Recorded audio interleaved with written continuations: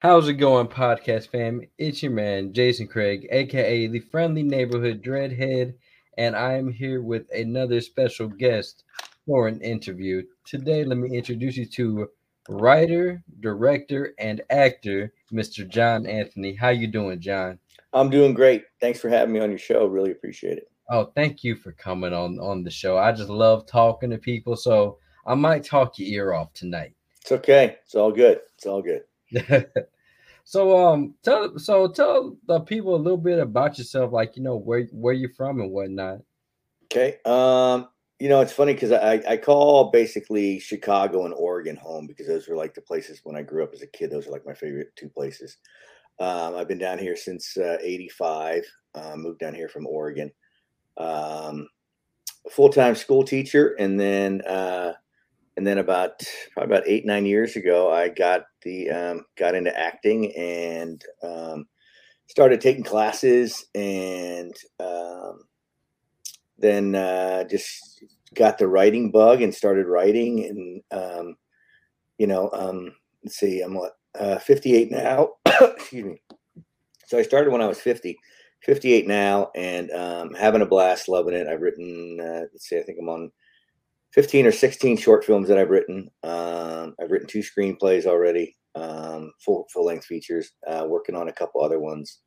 And just, when I get the opportunity to go audition and act, that's my passion. That's what I love to do as well. And they're all from anything from directing to writing to acting. All three of them are like my favorite things to do.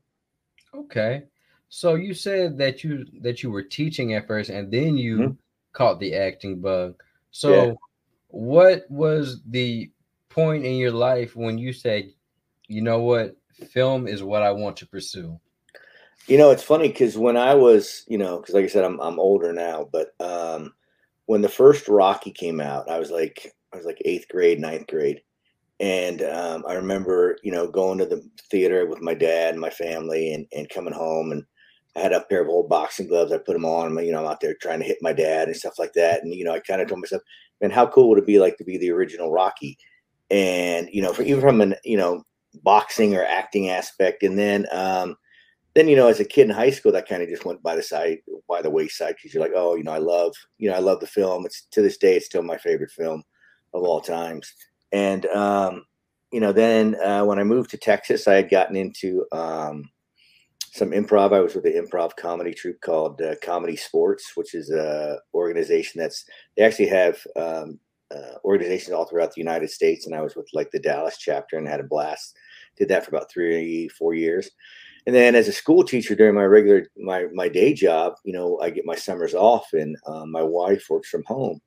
And what was one summer, we were sitting, I had woken up, and I walked down to her office and said, hey, let's go check out a movie.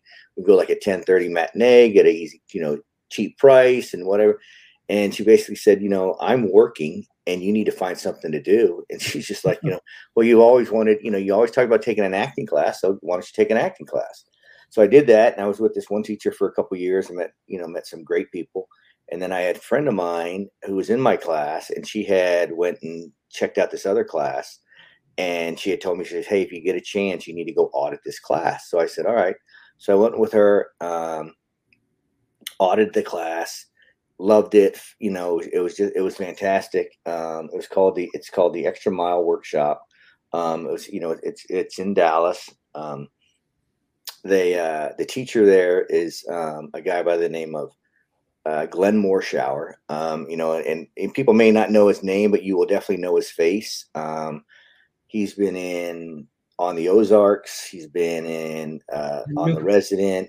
I knew that sounded Um, familiar. Because yeah, I just got done watching Ozark not too long ago. yeah, I binged yeah. the whole series. He played the FBI big guy. In the last season. Um, see, he's been on The Resident. He's been every general you've seen in the Transformer movies. For Oh, those really? people, yeah, for those people who watched 24, he played Aaron Pierce, which was Keith Sutherland's right hand guy. And just, a great actor, great friend, great teacher. And, I learned so much from him. And he was the one who actually got me started into writing as well. So it was, Okay. it's really, really cool thing. Man, that is really cool because you just unlocked so many memories of when I used to watch 24. I used to love 24. Oh, can you hear me still? Hmm. I guess my Yeah, I camera. think we just picture one out, but I can Okay. hear you. But There you yeah, go. man. It just reminded me of like how much I love 24. 24 was one of my favorite shows back then. Yeah. And for But me, it was really cool because you're learning from a working actor, and there would be times where he couldn't teach class because he was out filming or he was on the set of a movie, and he would have, before COVID, he would have like guests call in and we would FaceTime with people from The Resident and other actors, or if there were actors in town that he knew. We had Judge Reinhold come to class, who was in Beverly Hills Cop, and so many other movies, Fast Times at Ridgemont High. So to have him come in and watch class and critique class and all that stuff, it was just an awesome thing. And then of course COVID hit, and then everything went to everything went to Zoom, and still doing Zoom classes. They still offer Zoom classes and everything. But yeah, I mean, he taught me so much as an actor, and just as and really kind of what to expect, and one of his great things that I always take from him is that he's always said that like these people get, I want to be an actor, I'm going to move out to LA and so forth. But what you have to understand, and this is what he told us all, is that um, it's not a sprint, it's a marathon, and it's right, just like you have to be patient, because when you go to audition, the thing that is that you can go in and kill an audition and just be amazing, but and walk out of there and go, man, I nailed that audition, I did great. But if it's up to the casting director whether they like you or not, right, whether what you can be fantastic, but it might they base it so many times off of a look. It's like 95% of the time they're going to base it off of because they have a certain look in mind for each character. So you're right. So I want to go back to your comedy troupe days. okay. What was that like doing improv? It was a blast. I mean, because the thing that is you get up there, and it was cool because it was a family show, and it was just one of those things where the people that you learn from and the people you got to meet were just great people, and it was always fun. We did shows on Friday and Saturday nights, and they used to call it, even though it was a platform, but we used to call it the arena, based because it was called Comedy Sports. But go in there and you have a packed show of 200, 300 people, standing room only on a New Year's Eve night or whatever, or on a Friday or Saturday night, and you go in there and you play games, and it's similar to like Whose Line Is It Anyway, but you Right, actually have two teams. Like for us, we would have a red team and a blue team, and then they would have games that they would play, and everything. The great thing about it was everything was based off of the audience's suggestion. So I mean, you never knew what was going to be said, and what because you could pick a game, but again, it always came down to what the audience suggested, is that's what you had to go with. And that was one of the cool things that was always really, really fun. And being as a teacher, I teach an improv class with my students, and it's just trying to explain to them the art of improv, where it's just everything is made up right there on the spot. You don't get to write anything down or create anything. For a lot of tickets, for a lot of the kids in the beginning, it was kind of tough because they start to plan these things in their head and say, okay, I'm going to do this, and I'm like, no, I said, we're going to wait until see what your class wants you to do, what right, suggestion the class gives you. So but it was a great time. I like I said, it was like about 3.5, 4 years doing it. It was just so much fun to do. right. So would you say that as far as like your career from improv to acting goes, like to like acting on set, Mhm. were you more comfortable on set or more so on the stage? That's a great question. I think though, when I first started out, with the acting aspect of it, I would probably say more of the improv because you never knew, you didn't really have to, you weren't ever worried about the lines you had to study, Right. or your dialogue and stuff like this because everything was made up right there on the spot. But when you start to, write and start doing, reading these scripts and so forth and reading great scripts and just having fun, it's kind of, they both balanced out as far as, being a great thing to do for both sides. I love the improv aspect of it. But now that it's turned into the acting aspect, acting and the writing aspect of it are two of my favorite things. Okay. So, um, we're gonna just go back in the past a little bit, if you Okay. don't mind. Yeah. What was young John Anthony like? Young John Anthony thought he was going to be a NBA basketball player for the Chicago Bulls. I used to, as a kid, I would record a lot of the games, and I'm dating myself, if your listeners are I, aren't nearly as old as I am, but I used to I would record like basketball games off of the TV. And then like, I would find it, like if they made a shot and the crowd went crazy, I'd go outside with my music box and go out there and play it. And so like, right when he got to shoot it and the crowd would go, I'd shoot a layup or something so that I know I was going to make it. And I'd run down my garage, my driveways if I made it, stuff like that. But yeah, and I played, in high school and stuff, played a lot of sports, played baseball, played football, played basketball. Um, Basketball was really kind of like my thing. I always, really, really loved to do. Was a big Bulls fan growing up as a kid. Went to old Chicago Stadium when I was a kid. My dad actually even took me to the All-Star game. I think it was like in 1972. I was like first, second grade, and saw Wilt Chamberlain and Kareem Abdul-Jabbar. And one of the things that I always remember is, for any of your people that are, listeners that are big basketball fans, when Wilt Chamberlain played, I saw him come down and dunk on a basket. And by the time they came, when they went down to the other end and they came back, the basket was still shaking. I mean, he Oh was wow. just he was just an incredible, outstanding one of my favorite basketball players of all time. I mean, he was just he was just that great. Okay. Well, since you love basketball, I gotta ask you, who's the GOAT in your eyes?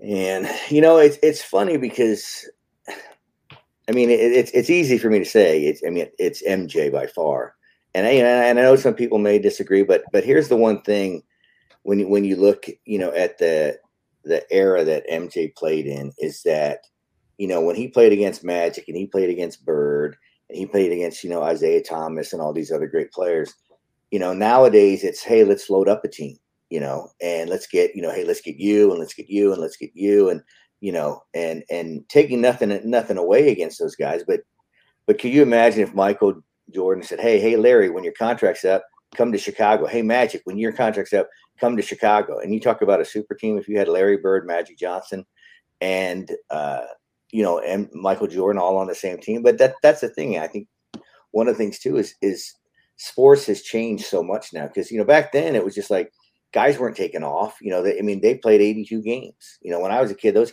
guys played 82 games, and now it's just the game is different now, but at the same time, they get days for rest and so forth. And I think the only downside is, like, if you had tickets to go see, whoever, if it was LeBron or something, and with the Lakers, and you go to see him play against the Mavs, and they go, yeah, I'm going to see LeBron, and then, he's resting today.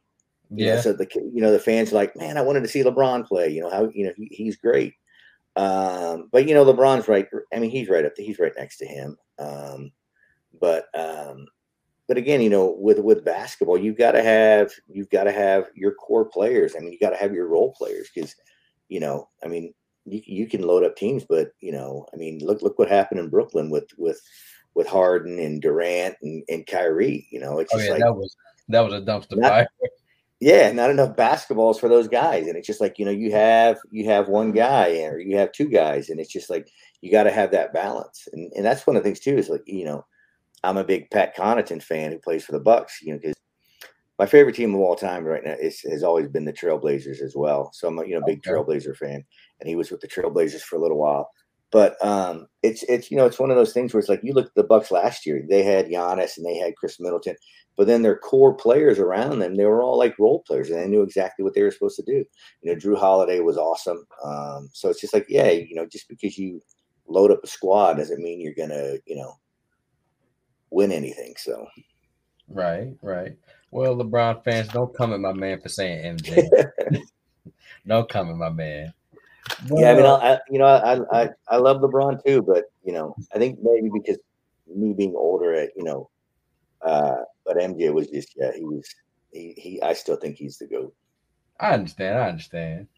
So, you said that you're a writer as well. So, Mhm. what is your writing process? It's funny because when we would take class, acting class, and it's like you would get scripts. So like if you and I were partnered up for a week, we might say, hey, let's do a scene from Rocky, let's do a scene from Goodfellas, whatever. And one of the things Glenn always encourages, because if you guys ever want to write a scene, feel free to write a scene. And the first time I wrote a scene, I was really, really nervous. I had the opportunity to perform it with a really talented actress, and we performed it in class, and it went really, really well. So, and Glenn had asked, like, where did this come from? And I said, well, I wrote it. And, he really, really enjoyed it. And then after that, it was just kind of like, I would probably say after that, I probably started writing probably 95% of the time. The scenes that I did in class was stuff that I wrote, because it's just, I just, and the things, sometimes it would just be, something. I'd have a character come to me and it's like, hey, let me write a story about this, or let me write a story about this, or let me write a scene about this. I'm a big Sopranos fan, and I love the mafia aspect of it, and and I would be like, let me write maybe like a Soprano type scene that I could do in class. And then what I did, excuse me, is if I had a scene that I liked, I would go home and I go, all right, can I turn this into something? Can I take this scene and create it and make it into a short film or make it into a film? And that's what I started doing. And, like I said, 15, 16 short films in, and 2 full length feature films done, or screenplays rather, not films. It's just one of those things that, I love to tell stories. And if I can surround myself with, great actors and so forth, and have those characters come to life, it's there's nothing better when you put something on paper and then you see people become these actors, or these actors become these people, and you watch these characters evolve and come to life. It's like, from a director standpoint, a writer standpoint, it's like the coolest thing. Right, right. So, since you've acted, directed, and written many projects, what would you say is the closest to your heart? um Probably, I mean, like right now, I mean, I definitely say the acting and writing. Directing's fun, and I like doing that, but I put the writing and I put the acting right next to each other, because it's I mean, I love doing them both. Some days it's just like, I'll get the writing bug and I'll sit on my computer and 25 pages in on a feature film, or 20 pages in on a short film. And then there's other times where it's like, like, it was funny because like when COVID happened, I literally stopped writing for like almost a year. I didn't do anything, because everything was shut down and everything. So it's just kind of like, and then when I picked it back up like in this January, and I'm like, God, what if I lost my edge? What if I don't, what if I'm writing something and it's, I don't like it or whatever. But I had an idea for a story that I started to write, and uh, next thing I know, I'm like 30 pages in and finished it, and then sent it to a buddy of mine who does all my production work. And I said, hey, what do you think? He goes, let's go make this a film. So that's what we're doing now. We're like, we're 2 weeks into shooting already. We start shooting on Saturday and Sunday, and then we've probably got about another week and a half after that before we wrap on it. Okay, okay. So, what was your favorite project to work on? Um, God, that's a great question. It's funny because there are some that I don't like. It's like I go back and look at them and go, man, this is horrible. And I won't I even know the show. feeling. I won't even show people, you know. And I have a buddy who said, "No, that's a good film." I'm like, "No, this is horrible." And I'm my worst critic because I always critique myself pretty hard. I'd probably say my favorite to this date is probably I've got two.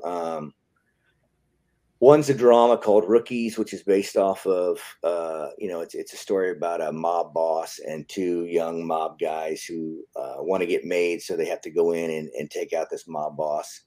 And then the other one is the first actual comedy that I ever wrote. It's a dark comedy called Swimmers.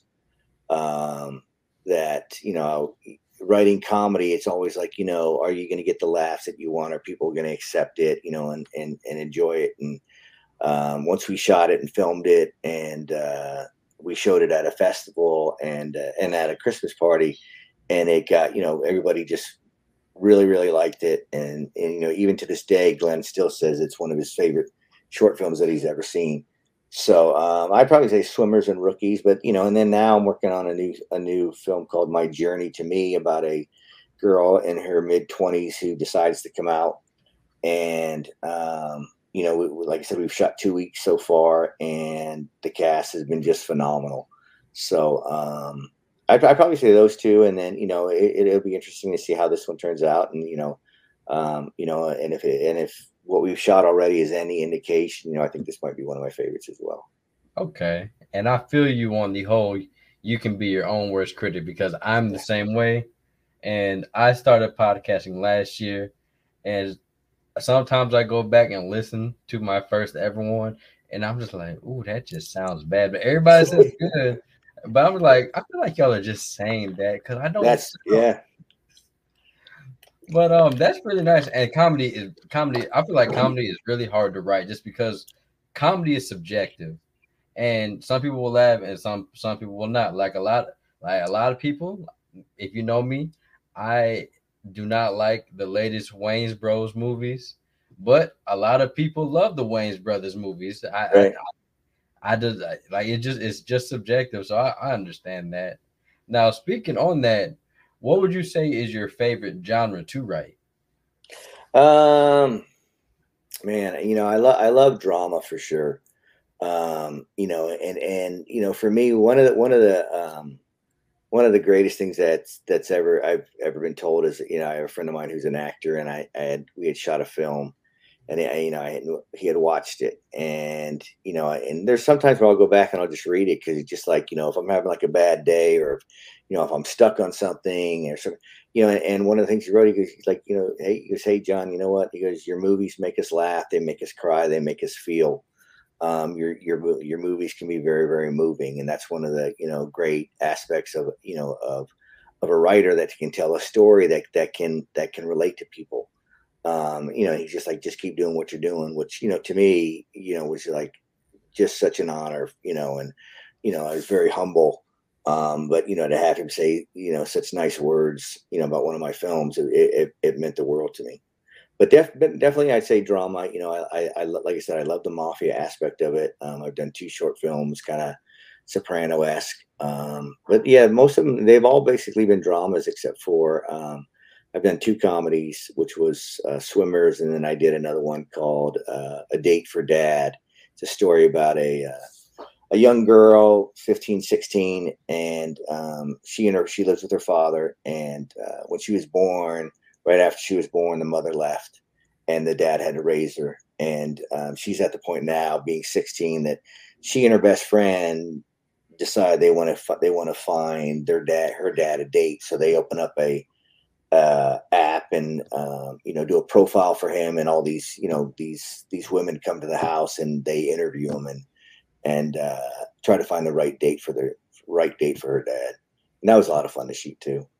Okay, I'm definitely about to check out your short film with the mafia, or with the gangster aspect, because if people know me, I love me gangster films. Like, Yeah. one of my favorite films will always be Godfather. I love Yeah. The Godfather. That, The Goodfellas, I guess Usual Suspects would count. I just love all that. Crime drama is right up my alley. Yeah. So No, I'm right there with you. what would you say is the hardest what is the hardest aspect of making a film? What's the most difficult process? Um, it's I'd probably say because you have so many people, it's just like, when you're making the film and it's just like, making sure, that, because so many people have, other jobs. So it's, it's like, you're shooting on a tight window. So it's like, all right, we're going to shoot Saturday. Can everybody make it? And you need to make sure that everyone has to be there. But at the same time, it's just like, some people have jobs or they get off late and so forth. So, I mean, the toughest part is probably most definitely scheduling. But if you give, if everything works out great, then that's, it's great. But like now, like with the stuff that we're shooting now, I mean, I have some friends that are acting in it that, that they work on the weekends and, it's just like, we have to shoot, after 5 o'clock, which is fine. But it's just, in a perfect world, it'd be great. Hey, yeah, I'm off for these next 4 days. All right, all four of us, everyone's going to we shoot these 4 days and we're going to make this movie. And then, and then we'll go from there. But just the scheduling aspect, I think, is probably one of the toughest. Okay.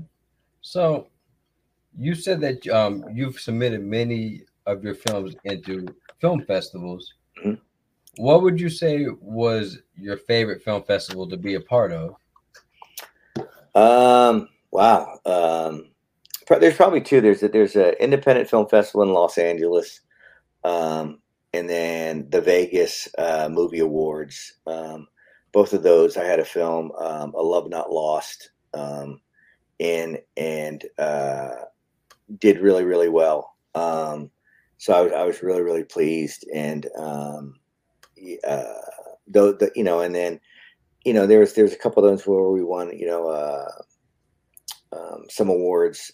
So I mean, they're all fun to submit to. It's just what I try to do is I try to hit like the major markets: Los Angeles, New York, Chicago, Atlanta, and just who knows, maybe in hopes that maybe somebody sees it and there's some somebody from a production company or somebody there going, man, I like the way this guy writes, or I like this way this guy acts. I need to find more about this guy, and maybe I can have him audition or do this role, or maybe I want to have him write something for me and so forth. So but mainly when I do these short films, it's because, like, for me, like I told you before, I love to tell stories. And I just want people to go and watch it and enjoy it. And you're never going to hurt my feelings if you go, man, that movie stunk, or hey, I didn't like it, or hey, I liked it. It's just all I really do, I do it for the art of it. There are people who, hey, I want to go to LA, I want to be a big star or whatever. For me personally, it's just like, I just like to tell stories and, put the stories to paper, and then put the paper to film, and be able to have people sit there and watch it, and hopefully they feel something, or maybe something reminds them of this, or, it's just like, hey, you know what? I enjoyed it. It was entertaining. Any of those things, it's always a plus. I'm a big Quentin Tarantino fan, and one of his things is like, if you don't like my movies, don't watch them. Right. And it just, and I had seen him do an interview where this guy was just like poking at him, and he's just like, man, I know what you're trying to do. And he's like, because he's talking about the violence in his films, and he's like, you know what? I'm not going to go down this street. If you don't like my movies, don't watch them. Yeah. And so it's just, hopefully people will like my films. Again, it's just, you're not always going to please everybody, but so far, it's we've had a good run with a lot of our short films, so I'm really, really pleased. Well, I have some good news for you. Something you don't know about me is that I'm a fortune teller. So, or I can see the future, and I've already seen that you're going to get big guys on there. But I'll give you that one piece of the future for free. I'll give it to you for free. So, all right, I appreciate it. so remember, once you make it big, don't you forget about the little guys out here, so I can get that. You know what? Great. I don't forget about anybody. That's the thing. It's just, it's one of those things where it's just, I think, the biggest thing is you always got to stay humble, and you got to be thankful, for the opportunities, and it's just, whether you're auditioning or whether you're writing or you're directing, you be respectful, you teach, you treat people right, and so that they know, who you are, and they want to work with you again. You don't want to have it where it's like, oh man, I work with Jason, man, that guy, man, he's a, it's all drama. It's all about him. He wanted his own trailer. He wasn't going to have this food. He wasn't going to have this. He wanted this.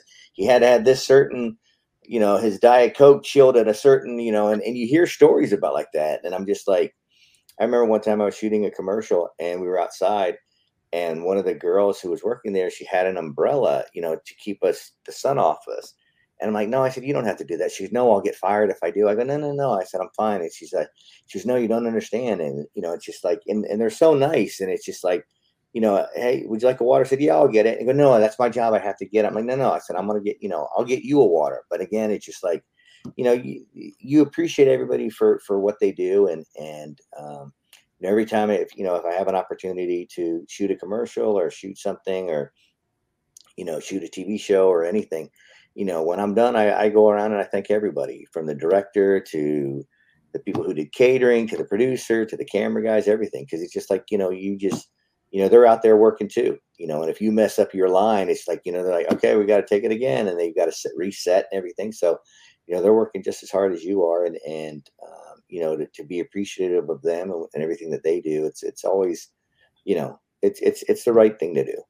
Right. Well, hopefully my crew don't think I'm a diva, even though I only ask for the red and for the red Skittles. So maybe my podcast crew, maybe they think I'm a little bit of a diva, but it's okay because I'm running the show. There you go. That's right. That's right. It's your show. But now you said you're a Quentin Tarantino fan. I gotta ask you, what is your favorite Tarantino movie? Man, I don't know if there's one that I don't like. I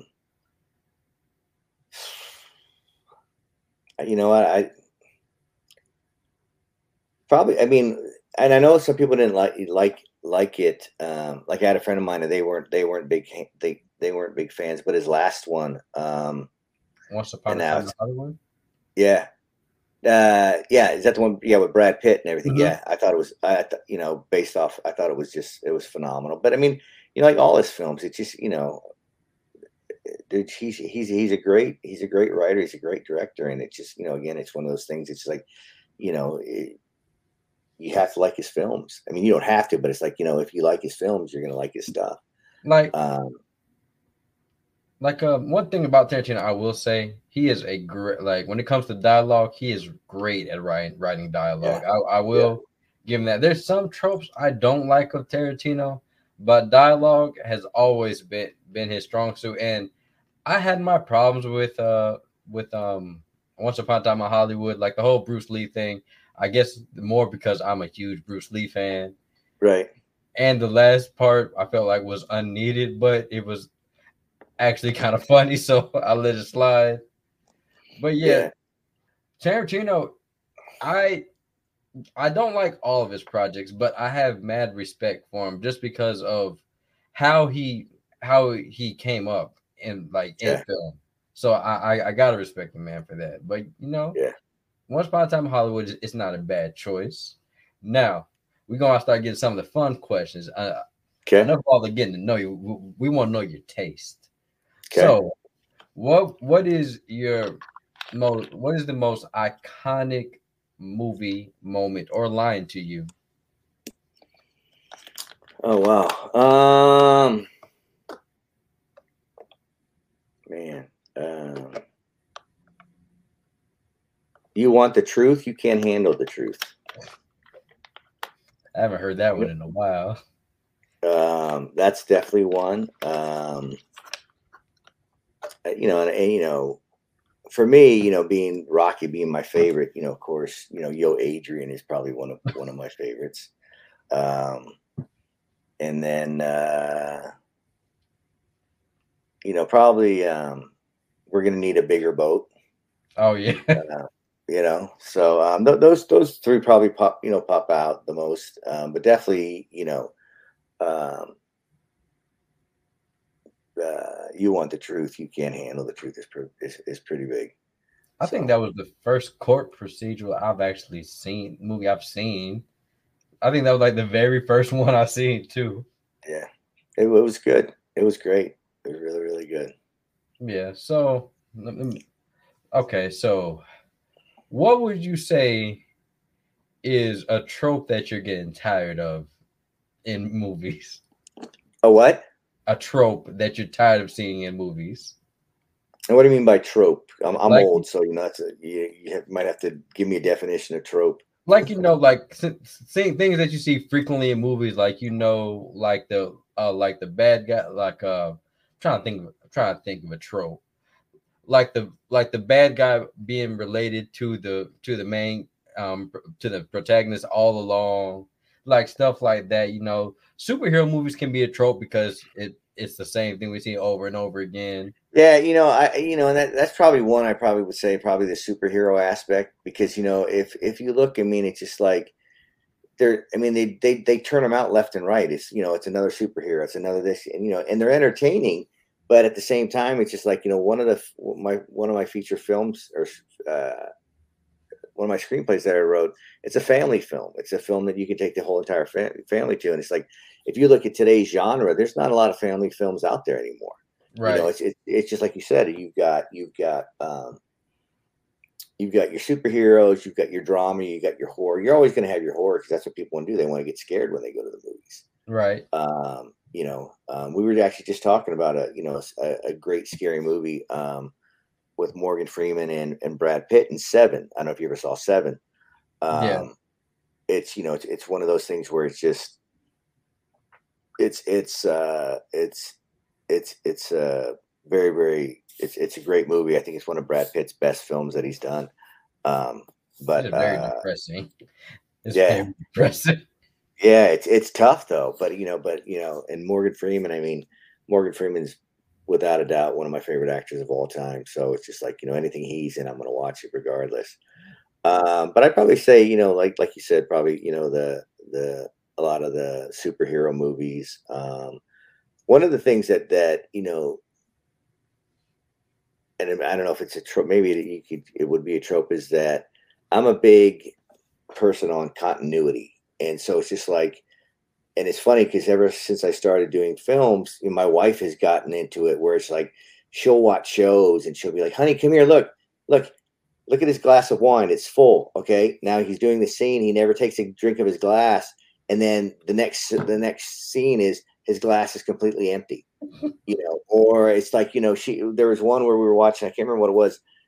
There was the girl was walking through the park with this guy and they're holding hands and, she's in heels and then they're starting to run and then they look and she's wearing sneakers. And my wife's like, where did those sneakers come from? And it's all about continuity or it's like, it's like, if you look and the glass of water is on this side and then all of a sudden it's on this side, it's just like without them moving it.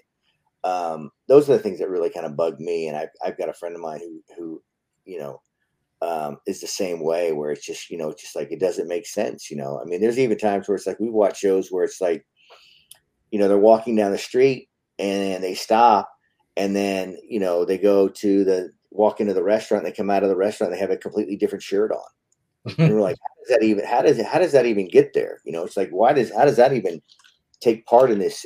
Who's in charge of that? Because that's the big thing too. Because you want to have continuity and make it look like it's it's all even. Everything adds up. Yeah, one of the biggest thing that bugs me in movies is when someone's at a diner or whatever, and you can tell that the director is just telling them to pretend to eat food, but sometimes there's either no food on the fork or the plate, or no water or liquid in the cup, so they're just drinking and eating there.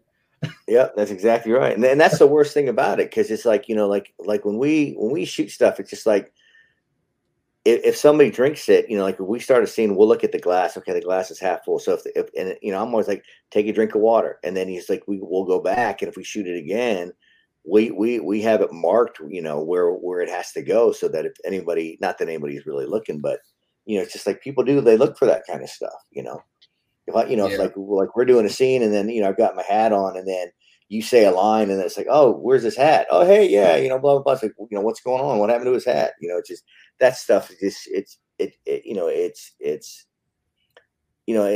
in movie sets and everything else. I mean, that's someone's job. They have to watch all that stuff. And that's one of the one of the things Glenn always talked to us too about continuity. It's just like, okay, hey, if you shot your first scene and the napkin's on the right hand side, and you're shooting it again, don't make sure that napkin's right where it was the first time, because Right. it's all about continuity. Yeah, but sometimes it slips when it gets Yeah, it when does. you leave the Yeah, editing floor, because yep. Game of Thrones, you can clearly see a Starbucks coffee cup in one of the scenes. Yeah, I know. That's exactly right. Yeah. So it's just like, yeah, somebody messed up, which is funny because even I think it was Braveheart with Mel Gibson. There's a scene where Oh, I know exactly what you're where, talking about. where the plane flies through, and it's just like it's just like what? Yeah, there's like big old airplane up in the sky, and I'm surprised that they didn't even catch that. But when you're working so much, who knows what who knows what happens? But yeah, there's actually, I think I saw something, I don't know, it was on YouTube or something, like, stuff in movies that shouldn't have happened. They showed the Game of Thrones Starbucks cup. They showed the Braveheart thing with a plane going through. And I think there was one where it's like, guys on a Western, and then like, they're riding horses. And then in the back, you see like a truck drive by. It's supposed to be like, 1700s or whatever. But yeah, I mean, you try to do the best you can. There are going to be times where sometimes things, slip away, but that's just, part of the business. Yeah. So you said that you did commercials as well, right? Mm-hmm. Yeah. Well, this is kind of a two-part question. The first Okay. part was, what was your first commercial that you shot? And the second question is going to be, what was your favorite commercial to shoot? Um, let's see. My first commercial, I was like, what was an ad actually? I was like in first grade. It was a long, long time ago. It was called Space Sticks. It looked like a Tootsie Roll, but what it was is they would give those to astronauts to take up into space, and they would it'd be like a meal. And they used to sell those long, long time ago. I mean, and I'm dating myself because we're talking like 1970, 1968, 70-ish. But I've done all the commercials I had an opportunity to work on. I really, really enjoyed, because they've all been great crews, and had a have and I've had a blast doing it. I did a Ambetter insurance commercial that we shot down in Austin, which was a blast. And then I was very fortunate to do some Ready Seal commercials, which is a wood stain, and done several commercials for them. Absolutely just had an absolute blast shooting all the commercials that we did with them. Great people. I mean, the Ambetter people were fantastic. It was just, it's just, they're all, I mean, I enjoy all of it, and it's funny because it's like, a lot of times I don't even see the commercials yet, and I'll go to school, and the kids will be like, "Hey, coach, we saw you on TV." I'm like, "What are you talking about? You were painting a fence." I'm like, "Wait a minute, I didn't even see that. That's out yet?" He goes, "Yeah." Or I'll have like a friend call me, go, "Hey, I think I saw you on TV," and I'm like, "What was I doing?" And he's like, "Oh, you were running down the street," and we shot the Ambetter one in Austin, and it's like my buddy who called me, he's in Florida. He's like, "Man, I just saw you running across my TV." And I'm like, doing what? And I go, wait, that Ambetter commercial showing there? He goes, yeah. So that's kind of, always a fun thing to do when your friends get to see you, and they get a kick out of it, where, they'll text me or they'll call me, and, hey, we saw you on TV, or, they send me a picture of it or something like that, which is always kind of fun. Yeah, I bet that's kind of a surreal feeling, kind of. Yeah. Yeah, very much so. So this question always stumps my guest, but Yeah. I always ask the Mount Rushmore question. So that means for that you say as the greatest, and some things will get left out. So my Mount Rushmore question for you: what is your Mount Rushmore for movies? Oh, wow. That's a great question. Well, of course, I have to have Rocky up there. Gotta have Rocky. Rocky's definitely one. Wow. Um, Shawshank Redemption probably be two. Okay, got two more. Man, Casino 3. Okay, I got one more. Somebody's gonna get left out. What's it gonna be? Man, being a big mob guy, I'd probably say Heat. Okay, yeah, Heat's a Um, good one. I'll give you Heat. he, yeah, I mean, that's a great. You could do that. That'd be great to do to find out what other people like. All right, your genres drama. What's your Mount Rushmore? Your genres comedy. You know what? I guess I could even throw, and I love the film. I throw Tommy Boy up there too, just because it makes me laugh every time I see it. And a You know, fun fact about Heat, the scene, that scene when they're on that street shooting at each other. They act that well. I don't know if they do it anymore, but they used to use that scene to teach, I guess, tactical positioning and shooting in law enforcement. I had heard something about like that. I don't know. I don't know. I mean, if it was from Glenn or it was from somebody else, but they had mentioned about that, which I thought was really really cool. One of my favorite scenes of all time is when you've got De Niro and Pacino at the diner, and Yeah, they're having this. If I've got to take you down, I will take you down. And it's just like I'm just like to this day, it's like, God, what a great scene! yeah, What an amazing scene! and just to think how crazy, like now, like now, they're past their primes and acting and whatnot. But just to think that when they were big, they were in a movie together, and they are heavyweights in the acting game. That it's Yeah, just crazy. yeah, yeah. And it's a great cast. It's got Val Kilmer and a whole bunch of other people, and it's just it's just a great movie, great film. Don't ask, don't say Val Kilmer to one of my crewmates because we reviewed Batman Forever, and she was just dogging Val Kilmer's acting in Batman Forever. But to be fair, it was kind of flat. Well, Okay. it's like everybody has their favorites and people that they don't like and so forth. Me, it's Morgan Freeman, it's Denzel Washington, it's Tom Hanks, it's Helen Mirren, um, Natalie Portman. Uh, that would be a dream come true to do a scene with any one of those people. Would just be like Oh, yeah. Especially on my. Denzel. Oh man, Like like to Denzel, me, I mean, it was funny because Glenn was actually in a movie with Denzel last year called The Simple Things, and I love the movie, and it's got Rami Malek in it, and Denzel was in it, and it was just and isn't Jared Leto in that movie? yeah, Jared Leto too, he was just. I mean, you talk about a phenomenal actor. That guy just. I mean, he's one of the greatest, and I thought it was great. I loved it. Both my wife and I really really enjoyed it. Thought it was really really good. Like I just feel like Denzel can't go wrong with Denzel. Can't No, go you wrong. cannot, and you can't go wrong with Morgan Freeman either. Oh yeah, that is God to me. Ever Yeah, since we're somebody that is that's God. exactly right. That's exactly right. So when Absolutely. I die, I expect to see Morgan Freeman up There at the you go. pearly gates. And if not him, maybe just his voice, right? Yeah, maybe just that buttery voice. That's Just yeah, that buttery yeah, voice is all I need. absolutely. All right, so we're getting to the end. So I'm going to ask you two more questions. Okay. Now, what would a seasoned John Anthony say if you could go back in time? What would you say to your younger self? What advice would you give your younger self? Um, don't worry about what other people think. Okay. And you be you, and also understand that especially when you're young, that it's okay to fail, because you got to pick yourself up and dust yourself off. And the other thing too, in the acting business, again, I'm still green as grass, but it's just like Glenn always tells you, you go in, you do your job in the audition, and you walk out. If and if you don't get it, you don't get it. And that's the other thing too is in this business, it's just like you're going to hear the word no probably 95% of the time, maybe 97% of the time. And it just I have a lot of friends that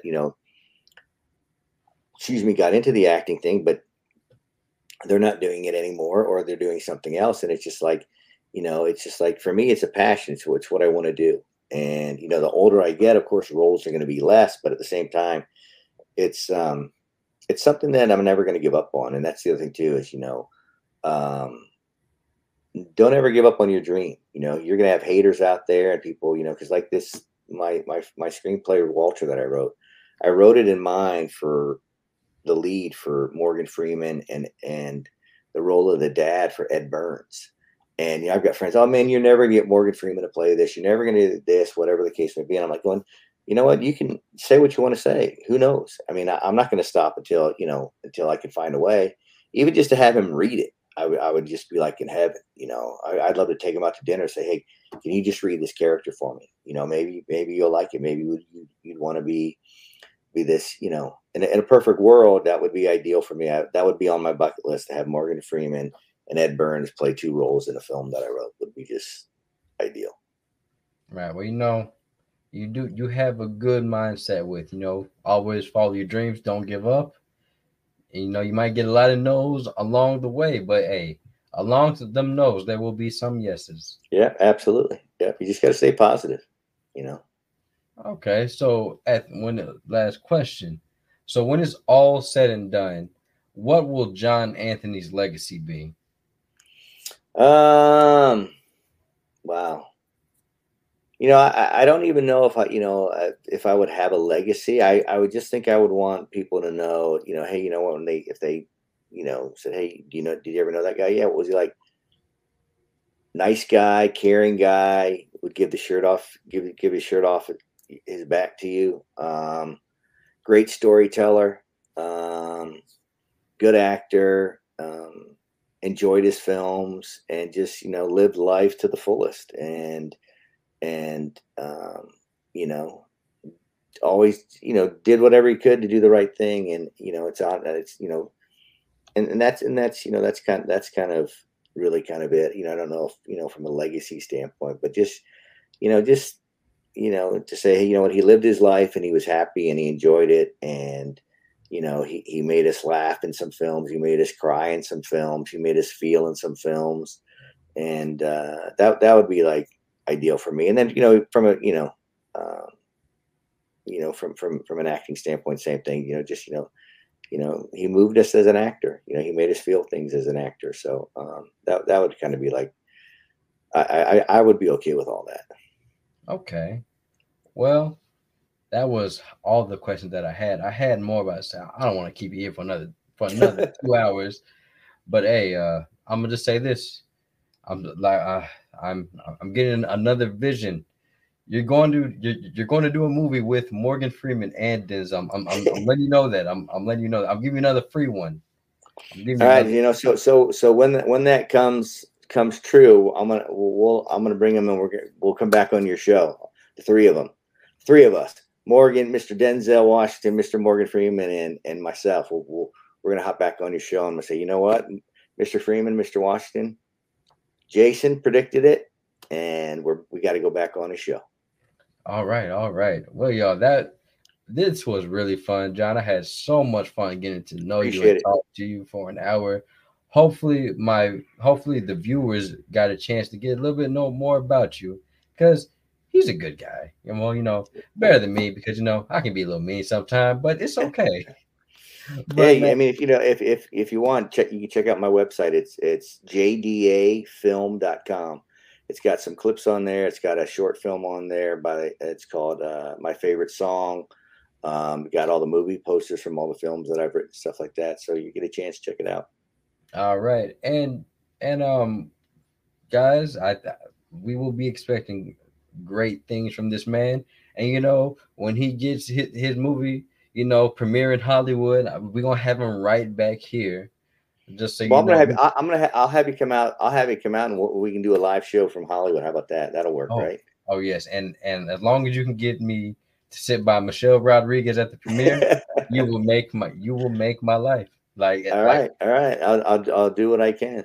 I'll just die right there if I get to sit by Michelle Rodriguez. I'll just die right there. No, because you got to do your show, so you can't be doing that. I mean, but I mean, the way that Elon Musk is running things, I can put my brain inside of a microchip by that point. Live on, have my robot to do the show, There you go. Yeah, but it wouldn't be the same. Your fans, when they want to see you. They don't want to see a copy of you. You know, Yeah. you Well, to don't be have honest, you don't want to have a copy. You sit next to Michelle Rodriguez. You want to be sitting next to Michelle Rodriguez.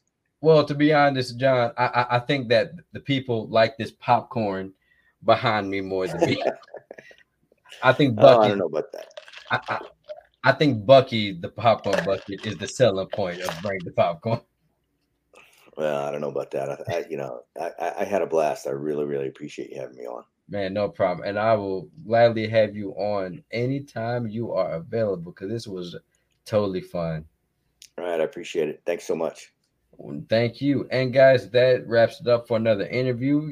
If you want to join the conversation, just search Bring the Popcorn on Facebook or email me at bringthepopcorn93@gmail.com with any questions, comments, or concerns. But that is all, guys. And remember, when you always come to these reviews, just remember to always bring the popcorn.